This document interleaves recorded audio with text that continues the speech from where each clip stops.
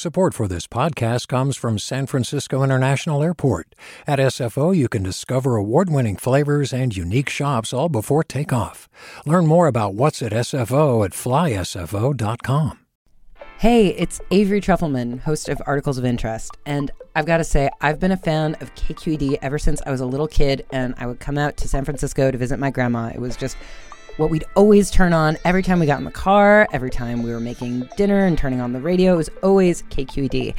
And then over the years, I've become a massive fan of KQED podcasts because this is local reporting at its best. These are answers to questions you've always wanted to know, interviews with exciting, unusual voices, necessary journalism, all told with love and care and artistry. And did you know that a majority of KQED's funding actually comes from members? It's just people like you and me supporting the programs they love, while also getting access to cool events, behind-the-scenes footage, and so much more. If you want to sign up and be a part of this amazing community, visit donate.kqed.org/podcasts to become a member today. That's podcasts with an S. Thank you for listening, and thank you for your support. From KQED. Welcome back to Forum. I'm Mina Kim. The recall election is set for September 14th, but registered voters are getting their mail-in ballots now. And the candidate who remains best poised to replace Governor Gavin Newsom, should California voters approve the recall, is Larry Elder. While he's a household name in right-wing talk radio circles, most Californians still know very little about him. But Cal Matters' Ben Christopher sat down with him for an hour recently, and KQED's Marisa Lagos has been closely following the growing scrutiny on Elder. Welcome, Marisa. Hey, Mina. And welcome, Ben. Hello. So polls suggest more voters would pick Larry Elder over former San Diego Mayor Kevin Faulconer or State Assemblyman Kevin Kiley or businessman John Cox to replace Newsom if the recall prevails. So Ben Christopher, I guess I'll start with you since you just sat down with him. What did you learn? I mean, what are Larry Elder's core set of beliefs? Yeah, Larry Elder sat down with the whole Cal Matters reporting and editorial staff last week, and he describes himself as a libertarian with a small L, and what that means is that he has a libertarian philosophy. He's a registered Republican, so he's not a member of the Libertarian Party, but certainly on economic issues, he believes taxes should be as low and simple as possible. He has said that he doesn't believe a minimum wage should exist. That's not actually part of his gubernatorial platform, but it's certainly a controversial thing that he said in the past that's gotten a lot of attention. He's very, very critical of public schooling, of the public sector unions in general, believes a much larger role for charter schools and vouchers. He doesn't believe in most public welfare programs. He doesn't think that they should exist. But really, a lot of he's been a conservative media personality for over 25 years. And he's really very vocal on issues of race, extremely critical of affirmative action, of more recently of movements like Black Lives Matter, and basically of any claim that racism is still a major force that shapes American society. Maurice, anything you would add to that in terms of what his core set of beliefs are that are important for Californians to know? I mean, I know he's been outspoken about his opposition to environmental protection, gun control, and so on. I guess what I'm struck by is just how much what Ben's describing just actually feels so incompatible with the majority of Californians' views. Absolutely. And I think there are a couple other sort of policy areas that are important to note because we are still in the middle of a pandemic, and Elder, as many of the Republican candidates, quite frankly, has also been pretty outspoken about his opposition to some of the statewide mandates around masking and vaccines. One question, I don't know if Ben got to ask him, but that I'm curious about, and we had hoped to have him on KQED the last 2 weeks in a row for Political Breakdown, but they canceled at the last minute both times, is would he then stand in the way of locals being able to institute their own mask mandates in schools, for example, kind of the fights we're seeing play out in Florida and Texas around this question of local control, which I think is more libertarian, but kind of hard to tell. I think the other thing that struck me in the last week, I mean, is his position around sort of gender and women's rights. There's two things here. One of them is a Politico piece Carlo Marinucci broke about a week ago, in which Larry Elder's former fiance accused him of essentially brandishing a gun at her during a disagreement, and really sort of painted a picture of a very a controlling sort of a boyfriend and fiance, somebody who demanded that she got a tattoo, sort of an ode to him. And so that, of course, is concerning on a number of levels. But then there's been other comments he's made over the years around women and sort of gender parity, indicating, and he doubled down on this last week when asked by the AP, that he absolutely believes it's within an employer's or, say, a venture capitalist right to know if a woman plans on having a family, that he insists that, women who do have kids are not necessarily as dedicated or productive. Some of these, you might say, well, it doesn't really matter because we have federal and state laws that protect against, say, discriminating against women.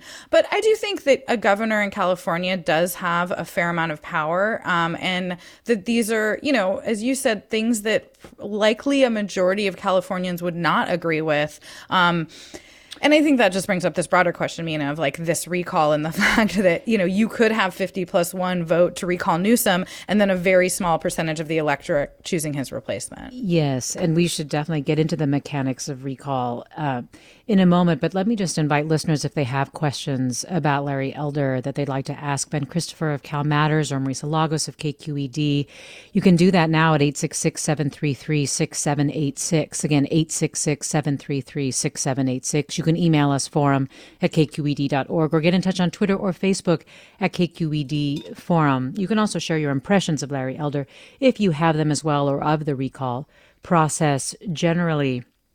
Ben Christopher, we were saying that, yes, his views are not, the way that when you survey Californians generally about how they feel about certain policy issues, they're not reflected there. But it also sounds like establishment Republicans, or that there are concerns among establishment Republicans about his views as well. One of them being, as Marisa mentioned, concerns about his views on women and statements he made that were derogatory toward them that Kevin Faulconer brought out. But can you talk a little bit about that and about his trajectory, why he has built this power base that has launched him to right now at least the largest proportion of support of those candidates trying to replace Newsom?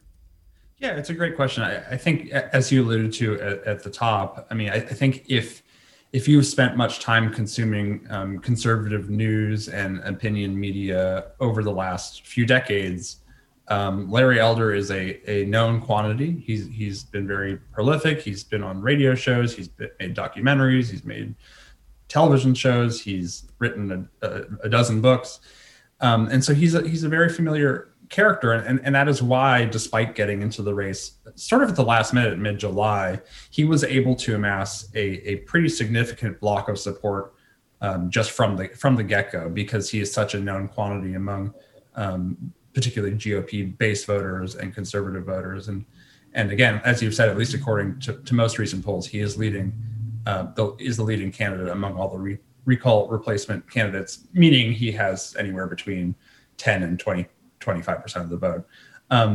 But we have seen, particularly after this news surfaced that Marisa was talking about the allegations from his former fiance, which he has denied, you do see a bit more criticism coming from his fellow candidates who have, I guess, made the calculation that they can, at least initially when Elder entered the race, I think there was a lot of reticence among his fellow Republicans in the race to criticize him because he is so popular.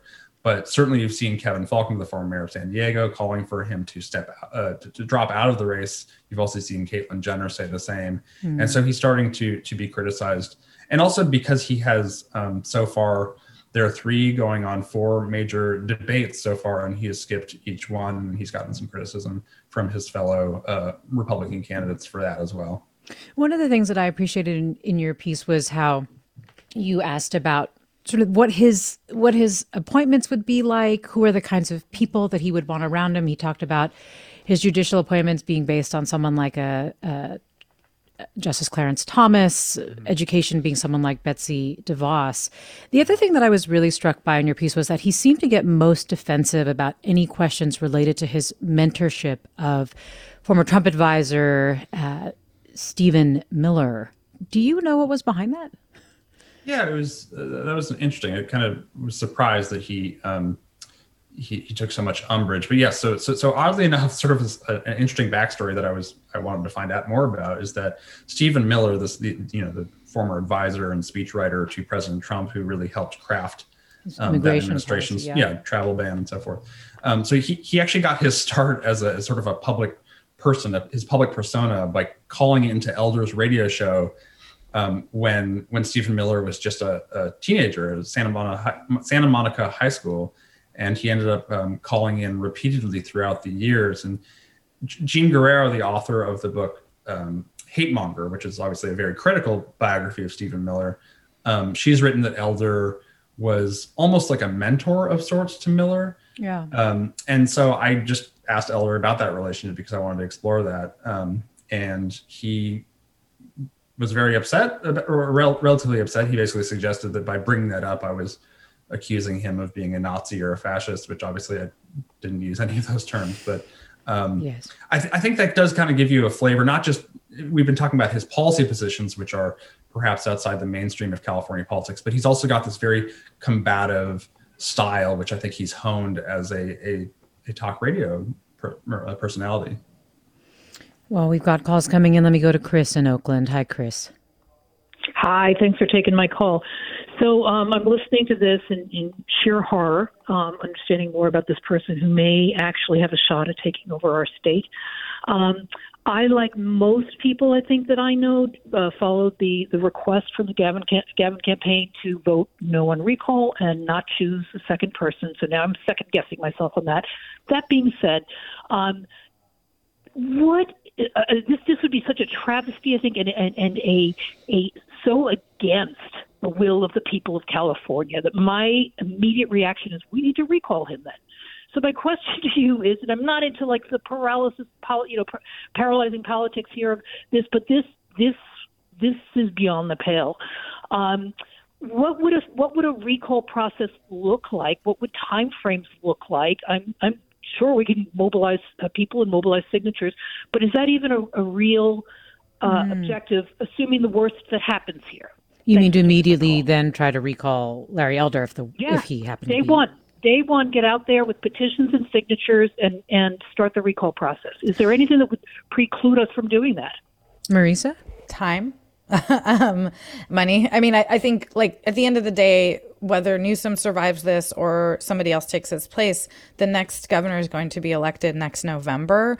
I think you have to wait 90 days to institute a recall election on a sitting public official. At least I know that's the law at the local level in California. And then, I just think you have to think about the practicality of something like that. I mean, if you were given, months to collect these signatures and then months to verify them, I mean, think about how long this recall process has taken.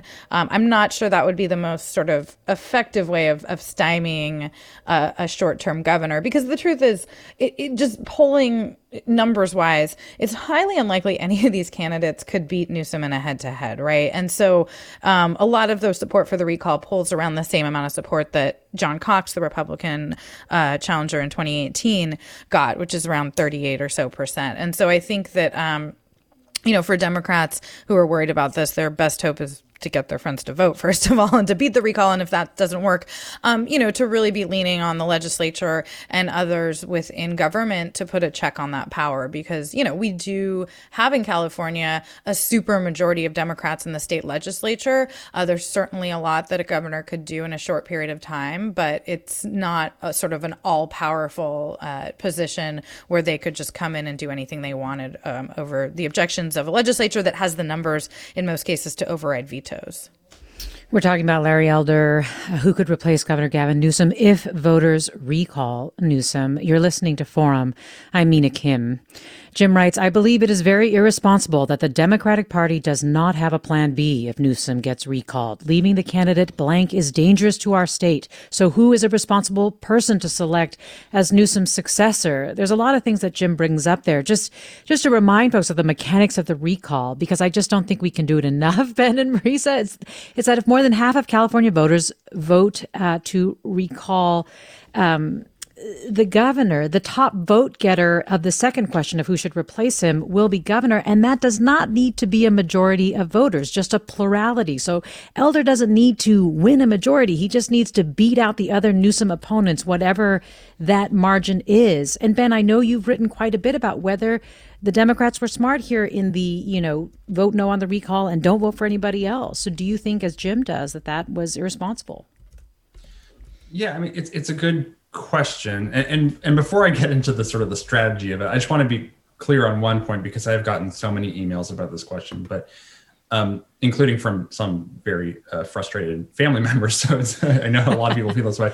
But if you do vote no on the first question, if you do not want to recall the governor, that does not preclude you from voting for the replacement candidate. So you're still allowed to vote for replacement. It won't invalidate your no vote. So I just want to be totally clear about that. So as for the strategy here, yes, the governor and the Democratic Party has been really consistent saying, just vote no, leave the second question blank and send it in.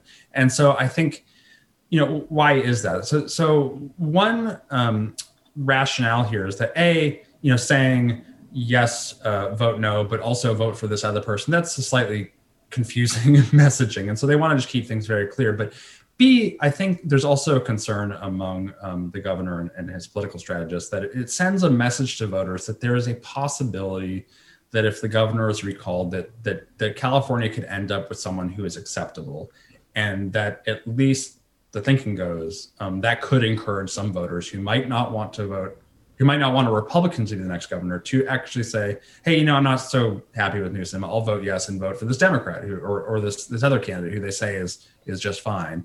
And I think there's a historical lesson here, which was back in 2003 during the last gubernatorial recall election. In fact, the only one that the state has had, a prominent Democrat did run. That was Cruz Bustamante, who is the lieutenant governor. He ran with the slogan, vote no on the recall, yes on Bustamante. A little confusing.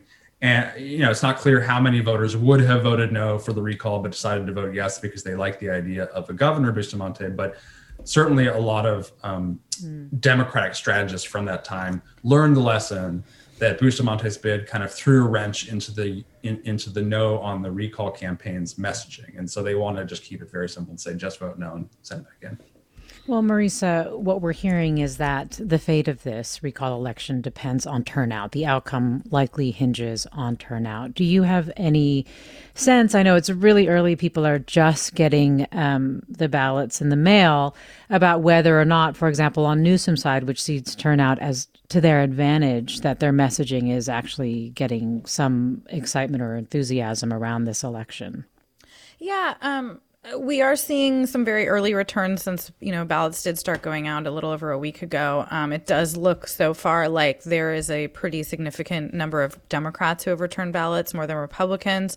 It's a very small data point, Mina, but it is interesting because in the past, we've sort of had an evolution over who tends to vote more quickly or more sort of definitively through mail. And so 10 years ago, you would have expected it to be higher Republican returns to begin with. I mean, I'm not sure that'll play out, right? But I think that is the message that Newsom and Democrats are really honing in on, which is just vote no because we have the numbers on our side. And if you and your friends vote, the second question is moot. So I do think that they are really working to drum up that support. We know on Friday, Newsom's going to be appearing with Vice President Kamala Harris in the Bay Area for a campaign event.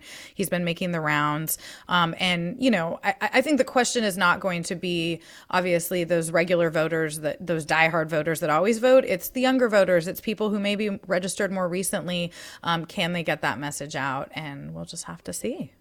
We will just have to see. And in the meantime, if he survives, Newsom survives, and Elder does not win, there is some talk that Democratic voters, or there's concern that he does have some momentum and that he might not, that does not mean he will go away in 2022 either. So many things up in the air and so much to watch. But as always, Marisa Lagos and Ben Christopher, appreciate having both of you covering this and your analysis today. So thank you.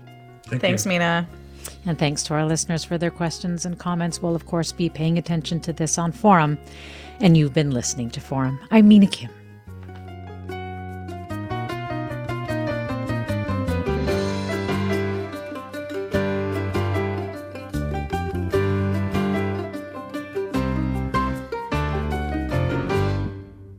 Funds for the production of Forum are provided by the members of KQED Public Radio, the Germanicos Foundation, and the Generosity Foundation, and the Bernard Osher Foundation, supporting higher education and the arts.